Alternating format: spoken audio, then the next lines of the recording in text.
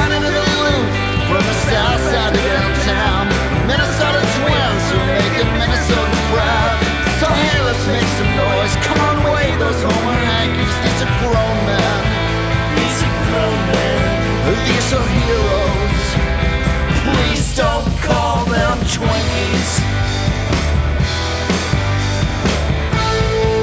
Good morning and welcome to episode 611 of Effectively Wild, the daily podcast from Baseball Prospectus, presented by the Play Index at baseballreference.com. I am Ben Lindbergh of Grantland, joined by Sam Miller of Baseball Prospectus. This is the second stop on our 30-team trip around the majors. If you didn't hear our show yesterday, you can go back and hear the whole spiel about how this works, but the basics that you need to know, we are previewing each team leading up to the season, going in reverse order of PECOTA projected win totals. We started yesterday with the Phillies, and that takes us to today's team, the Twins.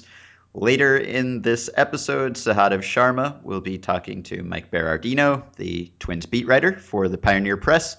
But we have the pleasure of talking to the author of this year's Twins chapter essay in the BP Annual. He is a digital producer for American Public Media, works on the Infinite Guest Podcast Network, and if you're a Twins fan, you know him from the internet, from Twinkie Town, from Randball Stew on Twitter, many other places. He is Steve Newman. Hey, Steve. Hey, Ben. So I will start, I suppose, on a positive note with prospects. And the thing that strikes me about the Twins prospects lists is that the current one looks almost exactly like the one last year. I looked at the top 10 prospects at BP for 2015. The top 4 guys are exactly the same as last year's top 4 guys. 7 of last year's top 10 are in the top 10 this year.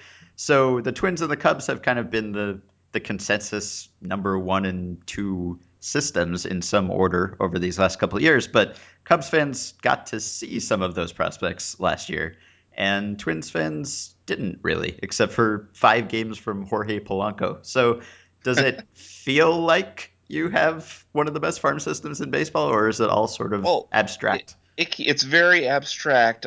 People talk about it. It's like a rumor, like 3 towns over back in the 1930s of, something you hear about, but you never actually see because, the top 2 guys are Sano and Buxton, and they were both hurt most of the year last year. Mm-hmm. So you just keep waiting and waiting for this promise to be fulfilled, but you never see them because, and obviously last year they didn't even play. So, it's just, you're waiting for Godot, and that probably doesn't make any sense, but yes, you're just constantly waiting for these prospects to just show up. I was hoping there'd be some Twins prospect with a last name that sounded like Godot, so I could make a pun. Ben, Sano. There you go. Sano. Yes. Okay. And Samuel Beckett could have authored the last 4 or 5 years of the Minnesota Twins, to be honest. It really it's been brutal. We just did our top 101 at BP on Monday, and it was sort of odd to think that Buxton was still number 1 after being number 1 last year, and Sano had actually moved up from 14 to 12 because of promotions of guys ahead of him, and yet it just doesn't feel the same as it did a year ago. Like it feels like those were just 2 lost seasons. Was it kind of a sense of gloom about that throughout the year with neither of those guys really playing at all, or are they, still far enough away from mattering anyway that people are still thirsty for updates and good news about them? I think there's still some thirst for updates, but yeah, I think, once they both were hurt and out I think when the Buxton's outfield collision happened, it's almost like you could. I am totally just spitballing here. That might have been like when the writing was on the wall for Ron Gardenhire. And that it seemed like that was like, well, there's nothing to look forward to in this regime. It's just never going to happen, and just turn the page because it's a lost season for these 2 guys. I think there was some outside hope that maybe in September we would have seen one of those guys last year, even though I think that was very, very unlikely. There was just that little glimmer of hope that maybe you would have seen at least one of those 2 guys, but it just never happened. And now Ron's not here, and those guys are pretty much exactly where they were. So to circle back on what I was saying, we're just waiting. So was there something about Gardenhire that wasn't working anymore, or was it just the team not working and he happened to be there? I just think it. I think they'll be as good this year. I mean, trying to think of the best way to phrase this. I think they'll be better this year, and I don't know that it'll necessarily be because they switched managers. It's just I think there was just so much. I mean, Gardenhire just had his he that okay. My inability to articulate about Ron Gardenhire kind of is where we were with Ron Gardenhire. It's Uh-huh. just he had been here for so long, and they were just in this rut. And you don't want to just say fire some guy for firing some guy's sake, but maybe just changing up at the top was something that needed to be done because there's just only so many times you can just see the number two hitter being the second baseman just because he's the second baseman, and that's where you hit is number two in Ron Gardenhire's lineup, and it just never made any sense, and it was just but he did those things and he ignored.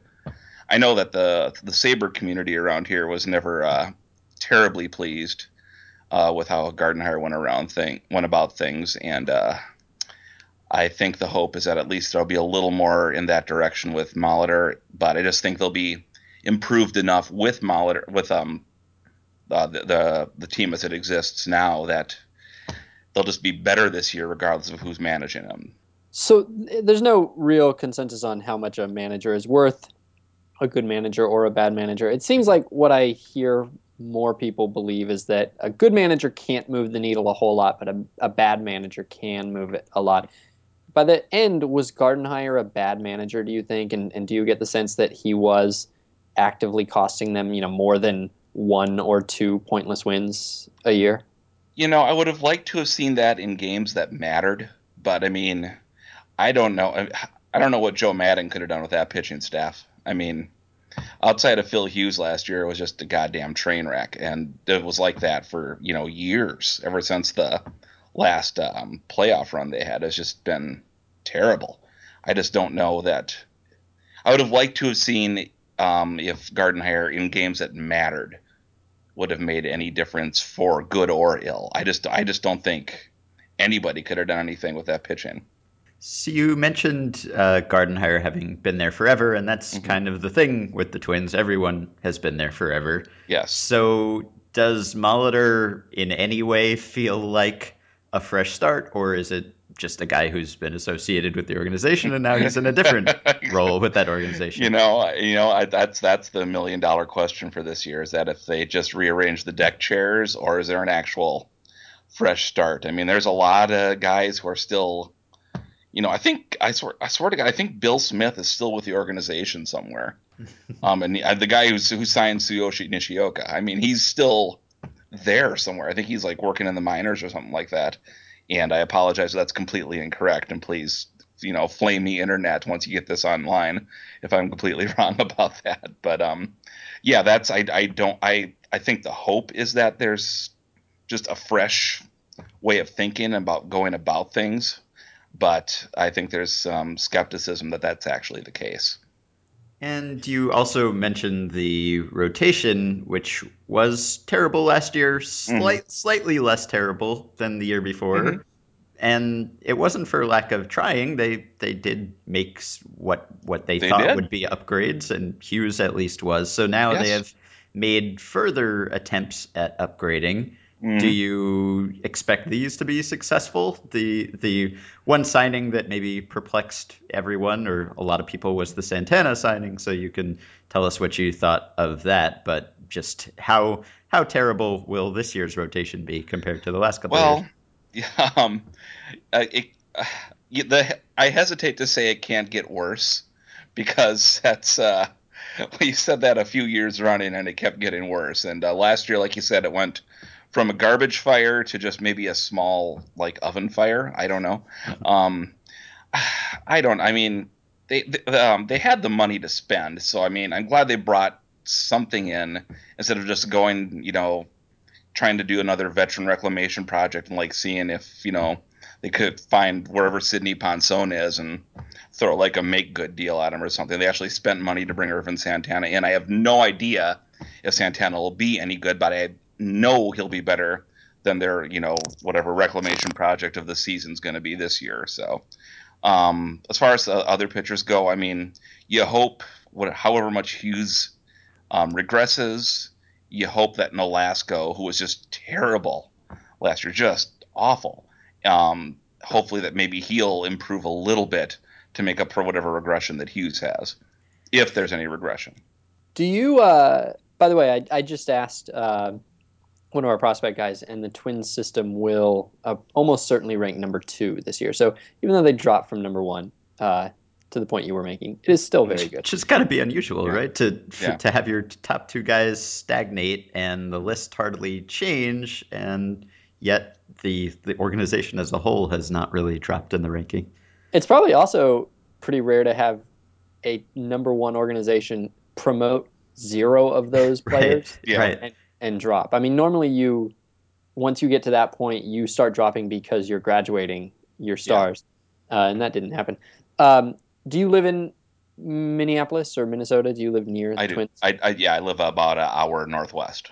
So it doesn't seem to me that most teams reflect their region in any meaningful way. That there's nothing about the Cleveland Indians that is the way it is because they play in Cleveland, or that the Rockies are like the Rockies because they play. Other than things like their ballpark or their revenue, but as far as the character of the area, it doesn't seem like it ever actually matters. But maybe it kind of feels to me, without any thought or evidence behind this, like I sort of have this thing in my brain that thinks that the Twins are like they are because of the character of Minneapolis. Is there anything to that, or is that just me stereotyping two different groups of things together into one neat stereotype? Okay, no, I think that's a fair assessment. They have this thing. They just had this thing a couple weeks ago. It's called the Twins Fest, and they just open up, Target Field. It was the Metrodome before that, and a bunch of Twins rubes just show up, and all the old Twins are there. Your Kent Herbecks, your Tony Olivas, your guys who were never. I mean, I think Mike Pagliarulo is just there constantly because it's Mike Pagliarulo. What else is he going to be doing? And they just show up and autograph baseballs and just walk around. There's just souvenirs and stuff like that, and like it sells out every year, and it's just people stand in line for 3 hours to like shake Juan Berenguer's hand. And I think it's just there's a certain there's an attachment here, and it's just they've taken on. There's like this just I don't want to say it's like the Fargo type of attachment, but there's a certain upper Midwestern fatalistic, sentimentality. I don't know if that's I'm on my second beer right now, so maybe I'm not making any sense at all. But I think I think that is a fair assessment. Yeah. So what do you think it would be like if the Twins, just completely cleaned house in the front office, totally unexpectedly, totally against character, and hired some team's sharp quanti assistant GM, and he came in and tore the whole thing down, and did a kind of an Astros style rebuild or a Cubs style rebuild or something like that. What do you think would be the reaction? Would there be like rejoicing, or would it kind of go over poorly? I think it would split right down the middle between the people who've been wanting that to happen just for them to blow the whole thing up, and for the people who've just, that's just not how things are done here. We gotta, there's a tradition here. We go from, there's a line from Tom Kelly to Ron Gardenhire to Paul Molitor, and that's the way we do things here. And I think I would be leaning to the side that the blow up is probably, especially if things don't pan out here in the next year or two under Molitor. I think that might almost be the thing that will happen. I think that's the next. If you want to if those things don't pan out, if Buxton and Sano get here and things don't markedly improve, I think that could be the next phase. And I think that would maybe make it something that would be more desired than it would be right now. Because I don't think that they're quite ready, at least up here, for a full rebuild yet. I don't think that. But I would be in favor of it if you're wondering. That's something that I would count myself as approving of. So that was going to be my kind of my next question, but you sort of answered it. I was going to ask you to predict how many years Paul Molitor will be the manager. Boy, He's in his 60s if I remember right. I No want to say way. That cannot possibly be. late 50s, early 60s. I'm Oh, this pretty is sure of it. distressing. It is. It's where we all get old, man. 58. No, he's 58. There we go. Thank you. He's 41 the last year he played, and I'm just gonna leave it there. But yeah, I think 2 seasons because they're getting Really? the yeah. I think I think they're pretty restless here. I mean, it's been a while, and Target Field's getting pretty empty pretty early in the season. I think by July 4th you can get a good seat. It's not that hard to get a good seat at Target Field, and that's not the that was not the case the first 2 years. But now it gets to midsummer and you can sit pretty much wherever you want in the ballpark. And that's I don't think anything that they want. I don't think the poll ads want that. And again, if it continues down this path, if there is not, they need to finish 500. If not this year, then next year. There needs to be some definite sign of improvement. There need to be meaningful games, near the Labor Day holiday. It's I think the full rebuild could actually, the full blowout, full rebuild could actually happen. So is the Twins roster construction as counterproductive as it seems? I mean, we talk about the lack of strikeouts. It's an easy target. They are every year perennially the lowest strikeout rate in the league. And you could imagine how maybe that would work if they caught the ball and they were a Mm-hmm. great fielding team and they just converted every ball in play into outs and maybe they could win that way or at least lose less that way. But it seems like they're doing exactly the opposite. They have a Yeah, fly ball staff that puts the ball in play all the time with a terrible defensive they outfield. yeah they had a fly ball staff in their outfield. 2/3 of it was Jason Kubel and Josh Willingham. I mean, what the hell are you supposed to do with that? I mean, that's just it's, that's yeah. I literally stammer and I can't think straight just thinking of the roster construction. Sometimes it boggles the mind. And I mean, Oswaldo Arcia is like one of my favorite players to watch in this team. But I mean, if you have a fly ball pitching staff and you have him manning right field, I mean, my God, it's fun to watch because he's fun to watch as a player, but he's not fleet of foot, and he's not fundamentally sound necessarily with outfield defense. Mm-hmm. And now you have the Torrey Hunter homecoming. Oh, yeah, okay. That's yeah. Next question. Yes, please. The lead story on Twinkie Town right now, the headline is "How good is Brian Dozier?" So I will Mhm. ask you that same question: How good is Brian Dozier? He's a top 10 second baseman, I think. He's really good. He has fantastic hair. I don't think that's mentioned enough on the whatever national profiles are done of him. His hair he's got 80 hair. That's it's not to be trifled with. But I mean, he's really good, and I don't think we expected that up here. I think he was kind of seen as, just kind of like one of those guys who was following down like the Joe Benson path of somebody who was supposed to be good, got here, wasn't good, ended up, playing, for the Padres at some point. But no, I think he's a top 10 second baseman. He's good. He's a good player, and I am happy that he's on the Minnesota Twins. And speaking of people with good hair, we should probably also ask the same question about Joe Mauer. How good Ah, is Joe Mauer? um, uh, that's another very interesting question. I hope he's healthy for his sake because I have been a Joe Mauer apologist for a fairly long time because I just think he's unfairly criticized by a lot of people who expect him to, repeat his Metrodome power totals, even though that's just not ever going to happen, and people need to get over that. Um, if he's healthy and his decline hasn't started, I think he'll be just fine. But that's in the back of my mind is that he's been injured a fair amount, and now he's, speaking of people getting older, he's at the point in your career when those numbers and stuff just tend to go down. So I guess this is a wait and see type of year for him. I hope I'm wrong. I hope he's not declining, but it wouldn't surprise me if that was starting now.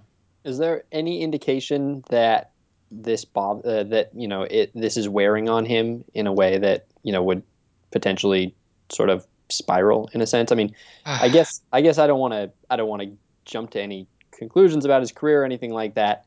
But like I'm wondering whether this is like sort of a Dale Murphy kind of a career where it's just going to be very sad for a while. Or the Jason Kendall career, maybe, which is the Yeah. guy he's always comped to. Yeah. It's possible. It's possible. I mean, he was hurt a fair amount. Like he was, and again, you don't want to play doctor with like concussions because head injuries are just, such uncharted territory to begin with. And he was coming back from that. He'd had twins in the off season, and I mean, that's another thing that's just like you don't sleep and you're recovering from a head injury, and then you hurt yourself again, and it's just it all piles up from there. And that's another thing. He's getting older, and it takes a while to recover from things. And God, I hope I'm wrong. I really hope I'm wrong because I really like Joe Mauer as a player. He was in his prime. He was just so fun to watch, and now I'm worried that he's getting old and sad like me. And can you tell us about Phil Hughes's season, what that was like to watch? It was such a fun season to analyze and try to figure out how he was doing what he was doing. It was fun to watch because it had been so long since a Twins pitcher had been competent, or Twins starter had been competent. I mean, we've had Perkins, been consistently a very good closer for years now, but it had been a long time since you would go to see a Twins pitcher pitch and pitch competently, and it was just weird. And this is you can ask any Twins fan. I mean, you would like you just don't you haven't expected to see anybody do that. It was like, I mean, he was not as good as Johan Santana was. I don't want to, but that was the last pitcher who the Twins had who you would expect to do those things. And that just tells you how sad it's been. Is that Phil Hughes? I mean, I don't think that was a Cy Young winning season last year, but he was like really super incredibly competent, and that was just a sight to behold up here.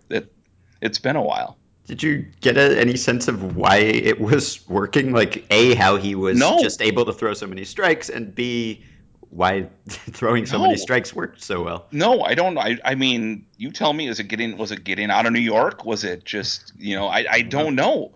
I mean, I don't think anyone has a good answer. That's why no one really knows, what's going to happen this year. You wonder is there going to be another shoe falling here? Is this going to keep happening? I mean, if it keeps happening and then Nolasco actually does well this year, and then, maybe, this is where, the optimism starts creeping in, and you want to guard against that if you're Minnesotan, because God knows you can't be happy with all of our, Scandinavian blood rushing through our veins.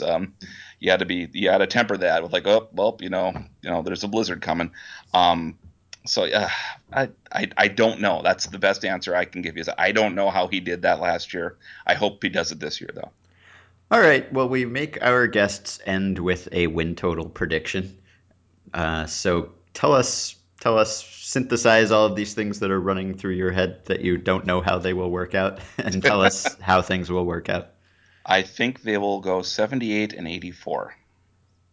Okay, not bad. Yes, that would be fantastic. I mean, I would be thrilled with that. Okay. Would you? There's no part yes, of you, I would be thrilled. There's no part of you that thinks maybe that wishes that maybe they would have a terrible year and get something out of it. Oh, I see what you mean. No, I want them to improve. I just want to be happy again, Sam. And it doesn't really seem like they're not. It does seem like they're not really in a position where competing is going to cost them anything. I think this is pretty much the time for. I mean, they've got a bunch of guys who are young and at the major league level who need to sort of gel together. So probably it is good for them to start winning.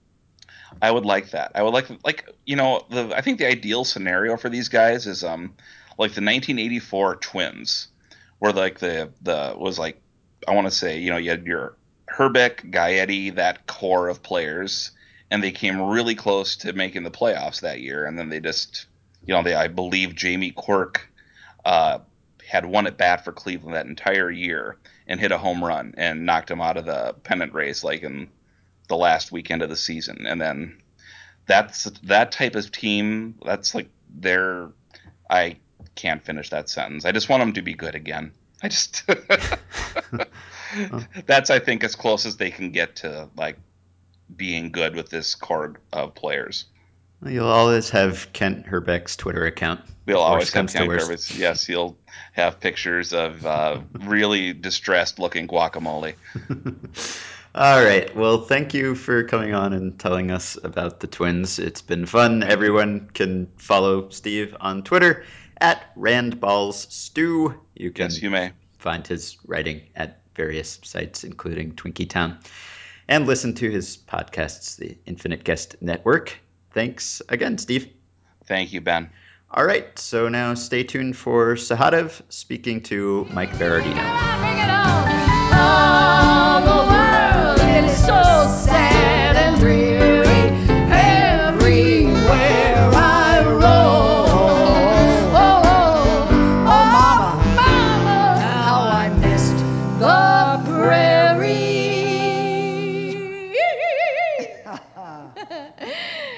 and my Minnesota.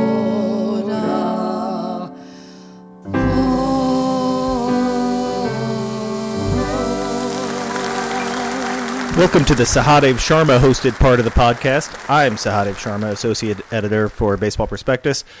I write things and stuff about baseball for Baseball Prospectus, and with me is someone else who writes things and stuff, mainly on the Twins. That's Mike Berardino, Twins beat writer for the St. Paul Pioneer Press. Mike, thanks for joining me. Hope all is well. Everything's good. Thanks for having me. Let's kick it right off, get right into baseball. I was looking at the Twins staff, and the pitching staff doesn't look as awful as one would think. The numbers that they posted on paper, it doesn't look as bad. But then when you look at the years that Ricky Nolasco had, Kyle Gibson had, it was pretty rough. From everyone pretty much had a rough season other than Phil Hughes. Is it really is the pitching success hinging on guys like Nolasco and Gibson, assuming Hughes continues that breakout season? Is it hinging on Nolasco and Gibson, or is it really an addition like Irvin Santana and the potential arrival of Alex Meyer that really makes this pitching staff go? I think all of the above. I mean, for starters, it's not a given that Phil Hughes can back up a tremendous breakthrough year like that with another one. In fact, in recent years, he's had one really good year, one pretty poor year. So he needs to back it up and show that he can pitch in odd-numbered years as well as the even ones. It's been a struggle for him lately, but no indication that he would backslide. I don't know if he's going to have an 11.63 strikeout to walk rate this year, but certainly the durability is there, and they've got him locked up now for 3 more years beyond the contract, so 5 more years, and they hope that he's just entering the most productive phase of his career. I think Irvin Santana is the guy who slotted at number 2, and they just want him to keep doing what he's been doing.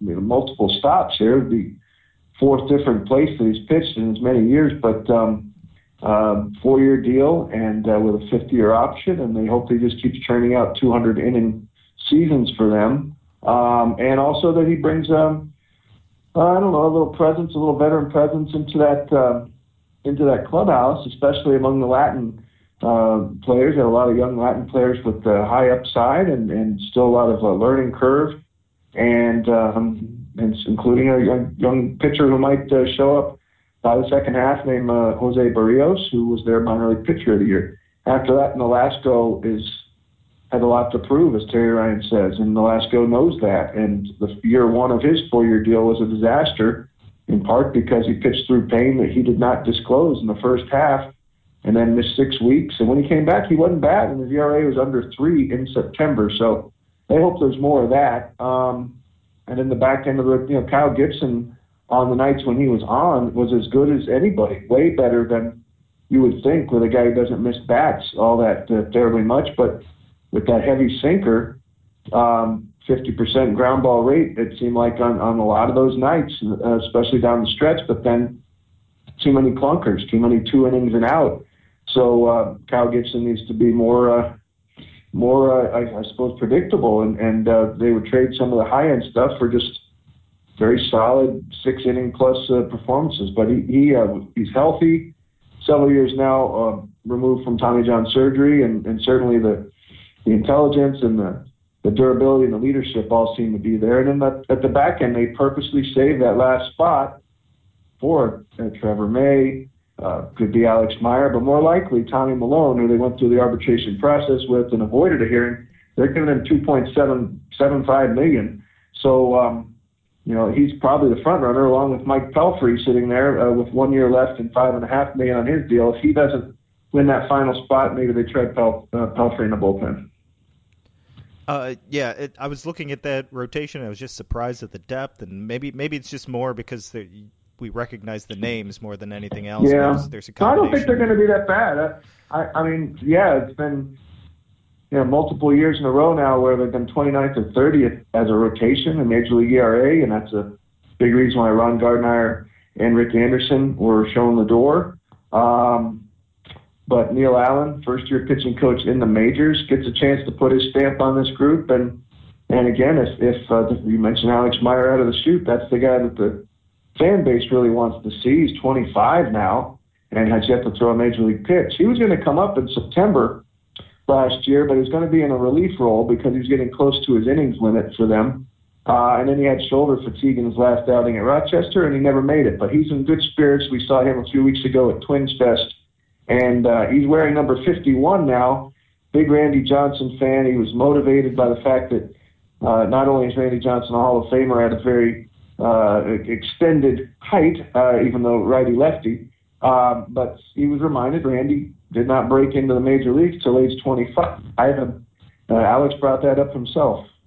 Interesting. Okay, that's a lofty goals for Meyer there. On the opposite end of things, the offense was quite a surprise last year as far as producing runs and getting on base. Two guys that were part of that surprise were Brian Dozier and Danny Santana. How important is it for them to repeat that, and how realistic is it for them to repeat those types of seasons?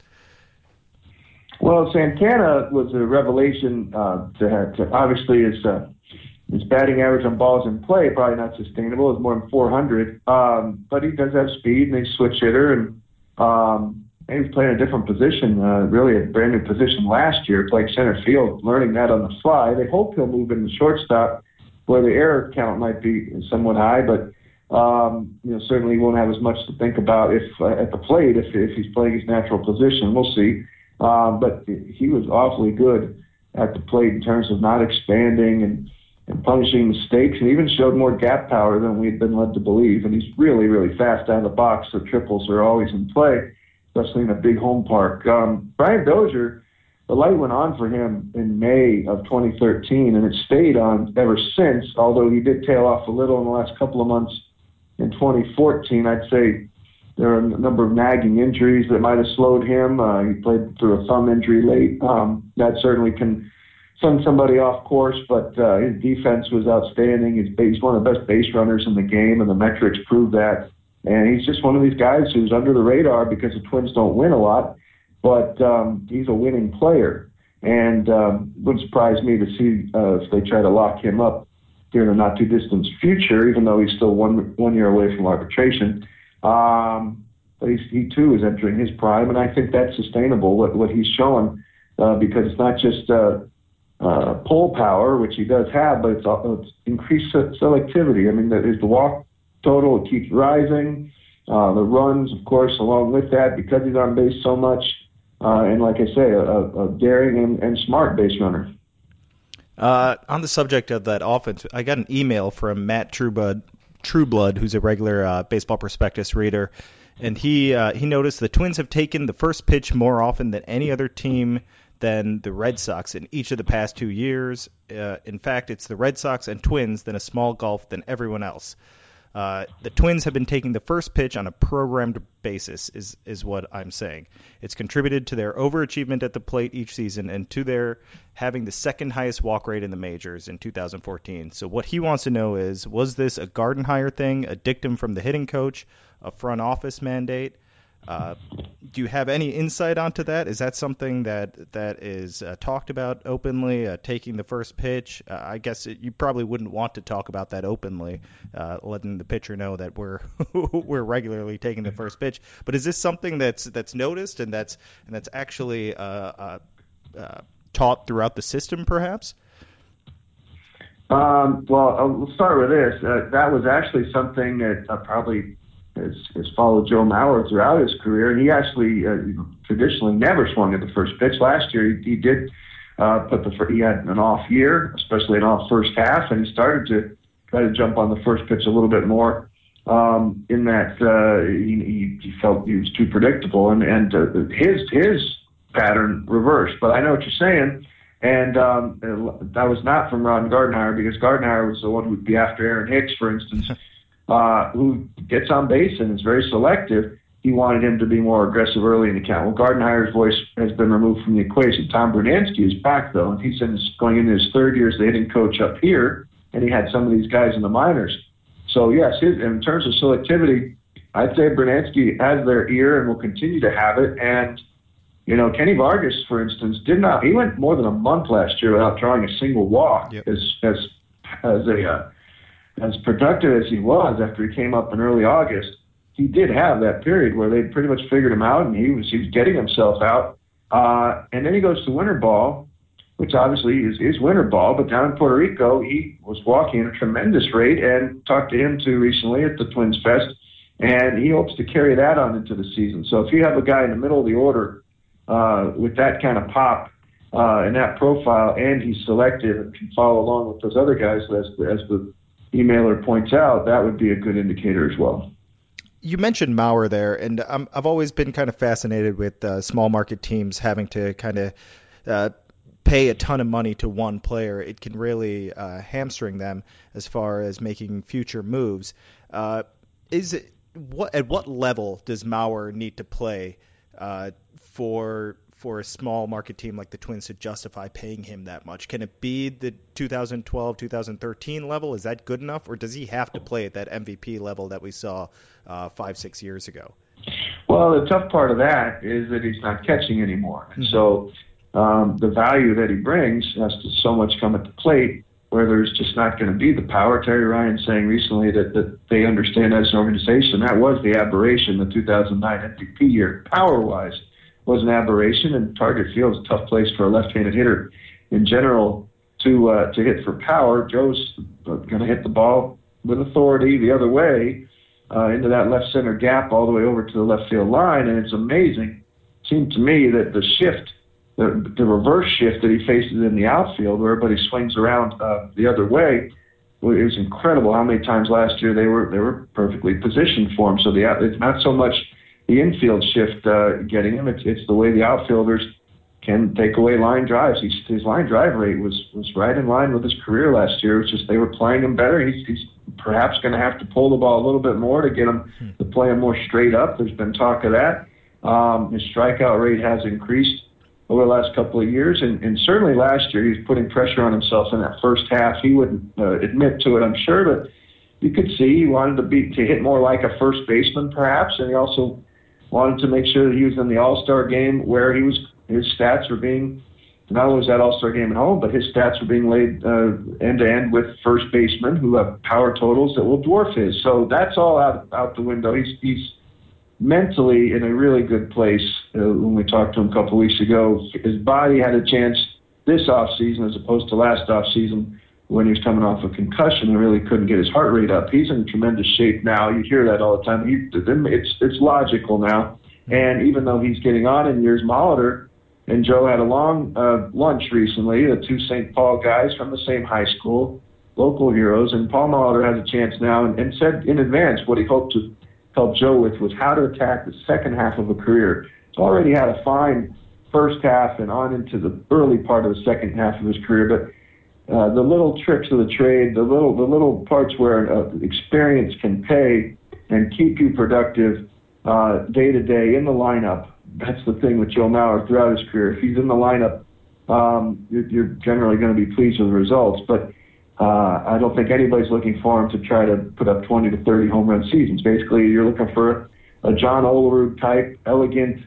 swing, still the selectivity at the plate, and he's a pretty good defender over there too, but that's not what you're paying him $23 million a year for at first base. That catcher, he could affect the game to the point where you could overlook some of the power issue. He's going to have to be the high average guy, and he's going to have to get that 400 on base back. Oh, if you could only take one of these two things for 2015 from Torii Hunter, either an offensive performance close to 2012, 2013, where he's still up in age but performing at a pretty high level offensively, or for him to just be a role model, a leader in the clubhouse on a pretty young team, a team that could use a guy, watch a guy like Torii Hunter prepare for the game and go about his business and hopefully have a strong work ethic. If it was one of those two things, what's most important for 2015 in the Twins? So those are mutually exclusive, you're saying. You're either productive and silent in the clubhouse, or you're unproductive and a big impact in the clubhouse. Well, obviously he could do both, but which one is more important as far as Torii Hunter and the Twins go? Production on the field is always the most important thing because it's quantifiable. Mm-hmm. What's going to happen in that clubhouse? That's a bit murkier, and I don't think you pay anybody $10.5 million to pat somebody on the back after they go 0 for 5. But I do think that if he can be productive at 39, going to turn 40 in July, and like you say, 2012, 2013 with the Tigers, still productive at the plate. Not that selective, so that's gonna pull down some of those first pitch swinging numbers probably. But the power should be there. The runners in scoring position knows for the RBI to what extent that can exist. That he's shown that over the years, and then the big question for me is defensively. They've already been one of the worst defensive teams by defensive efficiency, as you guys know, over the last several years, and the outfield has been abysmal in that regard. But Josh Willingham's now retired, so Arcia moves over to the left, and he was an adventure in right.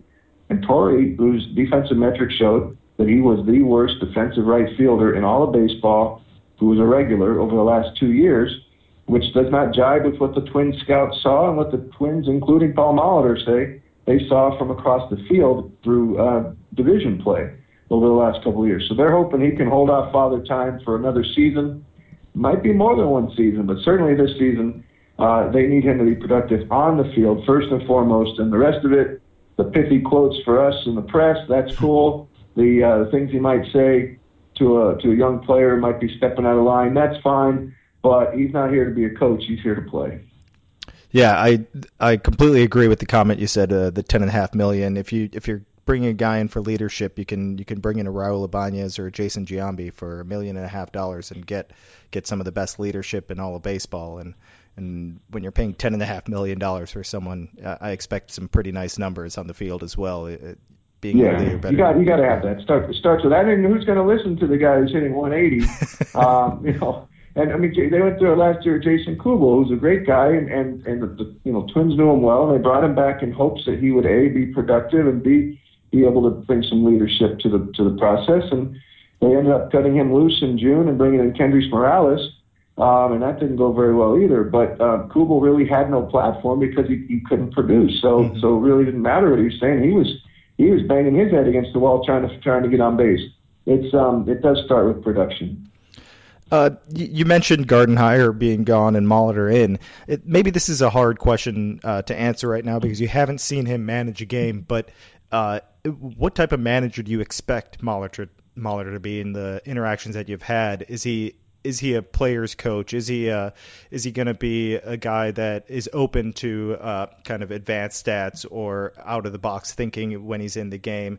How does he handle the media? Those are the three things that I look for: handling the media in game and how he handles the clubhouse. Do you have any grasp on any of those just yet?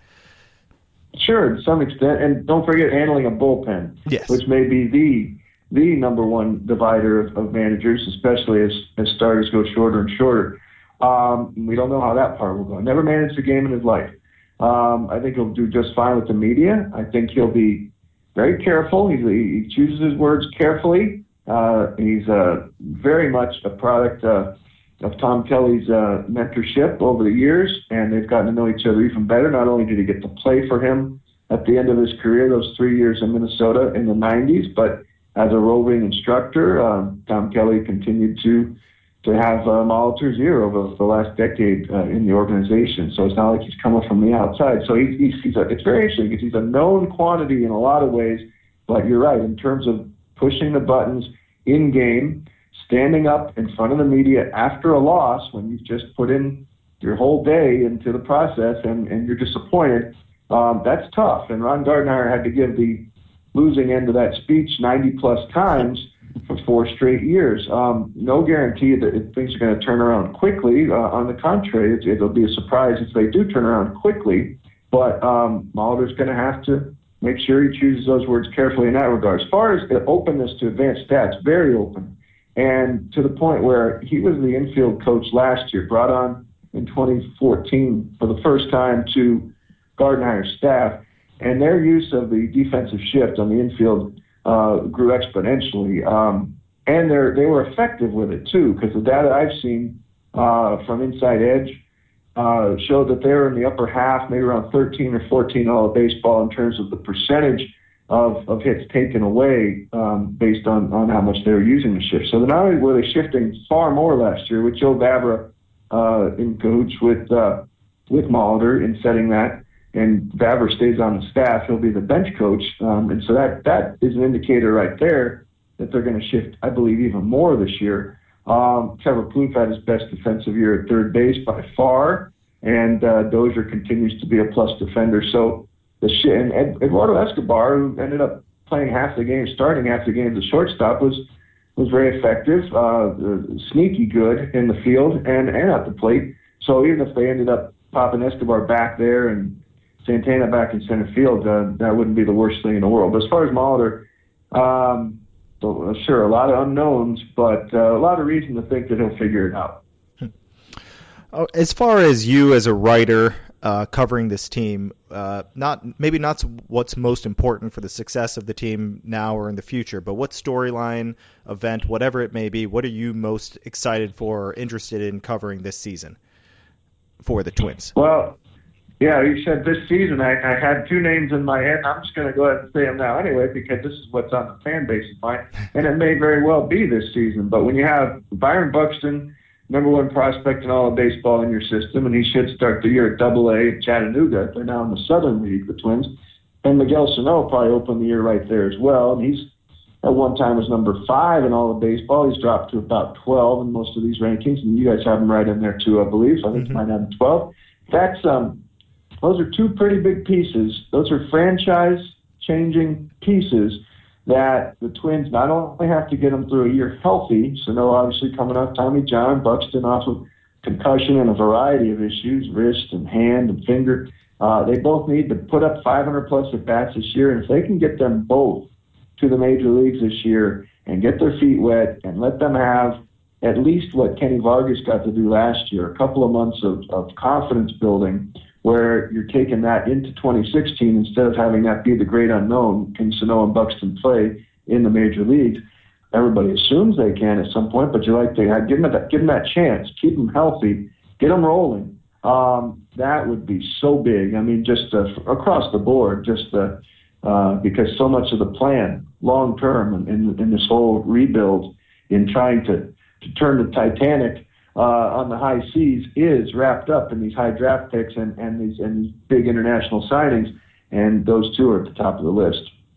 Yeah, as someone who's covered and written about the Cubs for the past 3-4 years, I certainly understand a fan base being excited about prospects and that being the most important or most fun and entertaining thing to write about, because there's been sometimes it feels like there's little to write about as far as storylines go with the major league clubs. So it's certainly exciting. I'll put it to you this way, yeah, exactly. We're not as writers, we're not going to miss a single one of those Chattanooga Lookouts box scores this year. We'll probably be following them as closely as possible in-game because whether the Twins are playing well or not at the major league level, those guys have to get here in a timely fashion, and then when they get here, they have to succeed big because they were the top 2 attractions probably along with Torrey Hunter at the Twins Fest, where 15,000 people came out over a 3-day period, the lines for Sano and Buxton still were like Space Mountain. So that's what people want. They want to see those guys up here. They want to see Alex Meyer too. But Buxton and Sano just has a special ring to it. Mike, before I let you go, why don't you let the listeners know where they can find you on Twitter and where they can read your work? Well, I keep it simple there at Mike Berardino, BERARDINO on Twitter and on Facebook.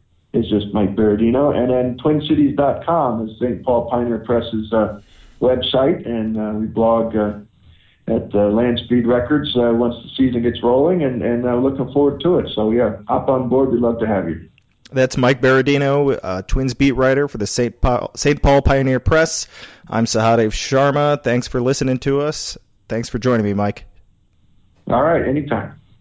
All right, that's all the preview podcasting we have for you today. Please remember to check out the BP Annual and the companion posts for this podcast series at banishtothepen.com. Tomorrow's a listener email show, so please send us some emails at podcast@baseballprospectus.com. Please rate and review and subscribe to the show on iTunes. Join our Facebook group at facebook.com/groups/effectivelywild and support our sponsor by going to baseballreference.com and subscribing to the Play Index using the coupon code BP to get the discounted price of $30 on a 1-year subscription. We'll be back tomorrow.